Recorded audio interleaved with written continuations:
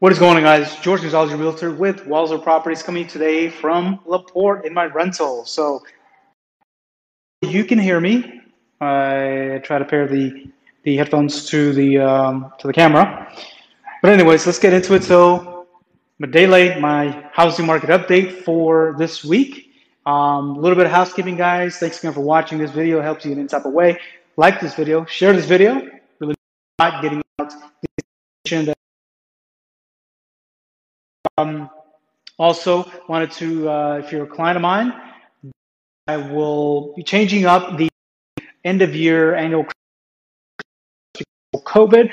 Not going to be the case. It's going to be, well, I'm trying to have it a little bit different. So, setup is going to be photo shoot style, not specifically RSVP'd for my clients. You'll beautiful backdrop.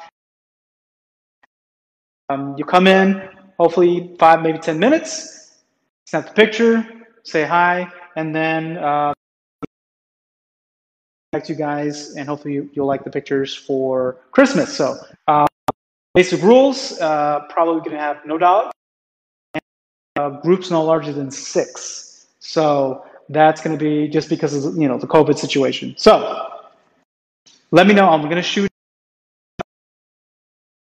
and I need to get a head count. I would like to get at least 8 people, max of 15, or 8 slots, max of 15 slots for this setup. Trying to get this done between 2, maybe 3 hours. So if I can get a head count of 8, I will launch this for you guys. If not, drop a comment below. Something else I can do.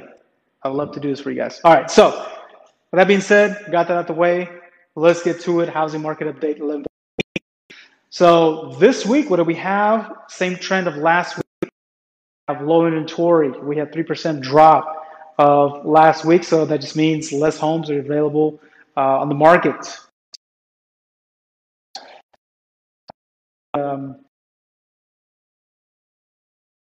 That just means that if this continues going into next year, when typically more buyers are going to the market,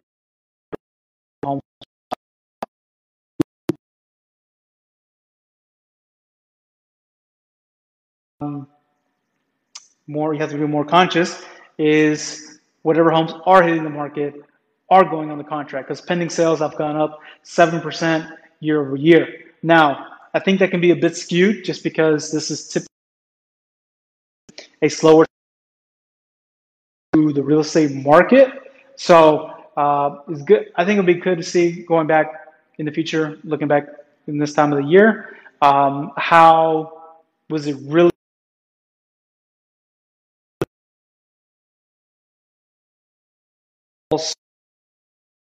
where the season being pushed back because nothing happened in March and April. So with that being said, 7% increase year over year of houses that are going on the contract. Then that leads to the final part, which is closings. They're up 36% year over year. So not only are the few homes on the market going on the contract, majority of them or most of them are going and closing. So that is a good sign. Buy a house, that means that the financials, the financial offices, banks, lenders, mortgage officers are still able to close. So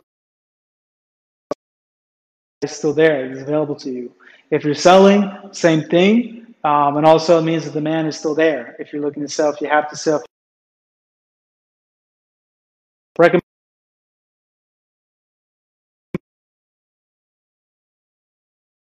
that. There to go.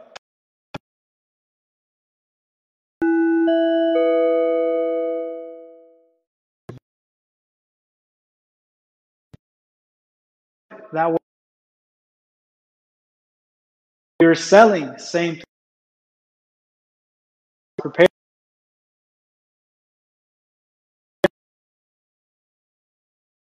for sale. Because you just as much as that, the amount of buyers are going to be very demanding. So you have to be prepared.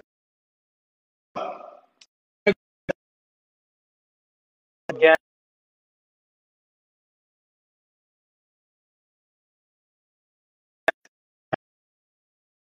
George Gonzalez, your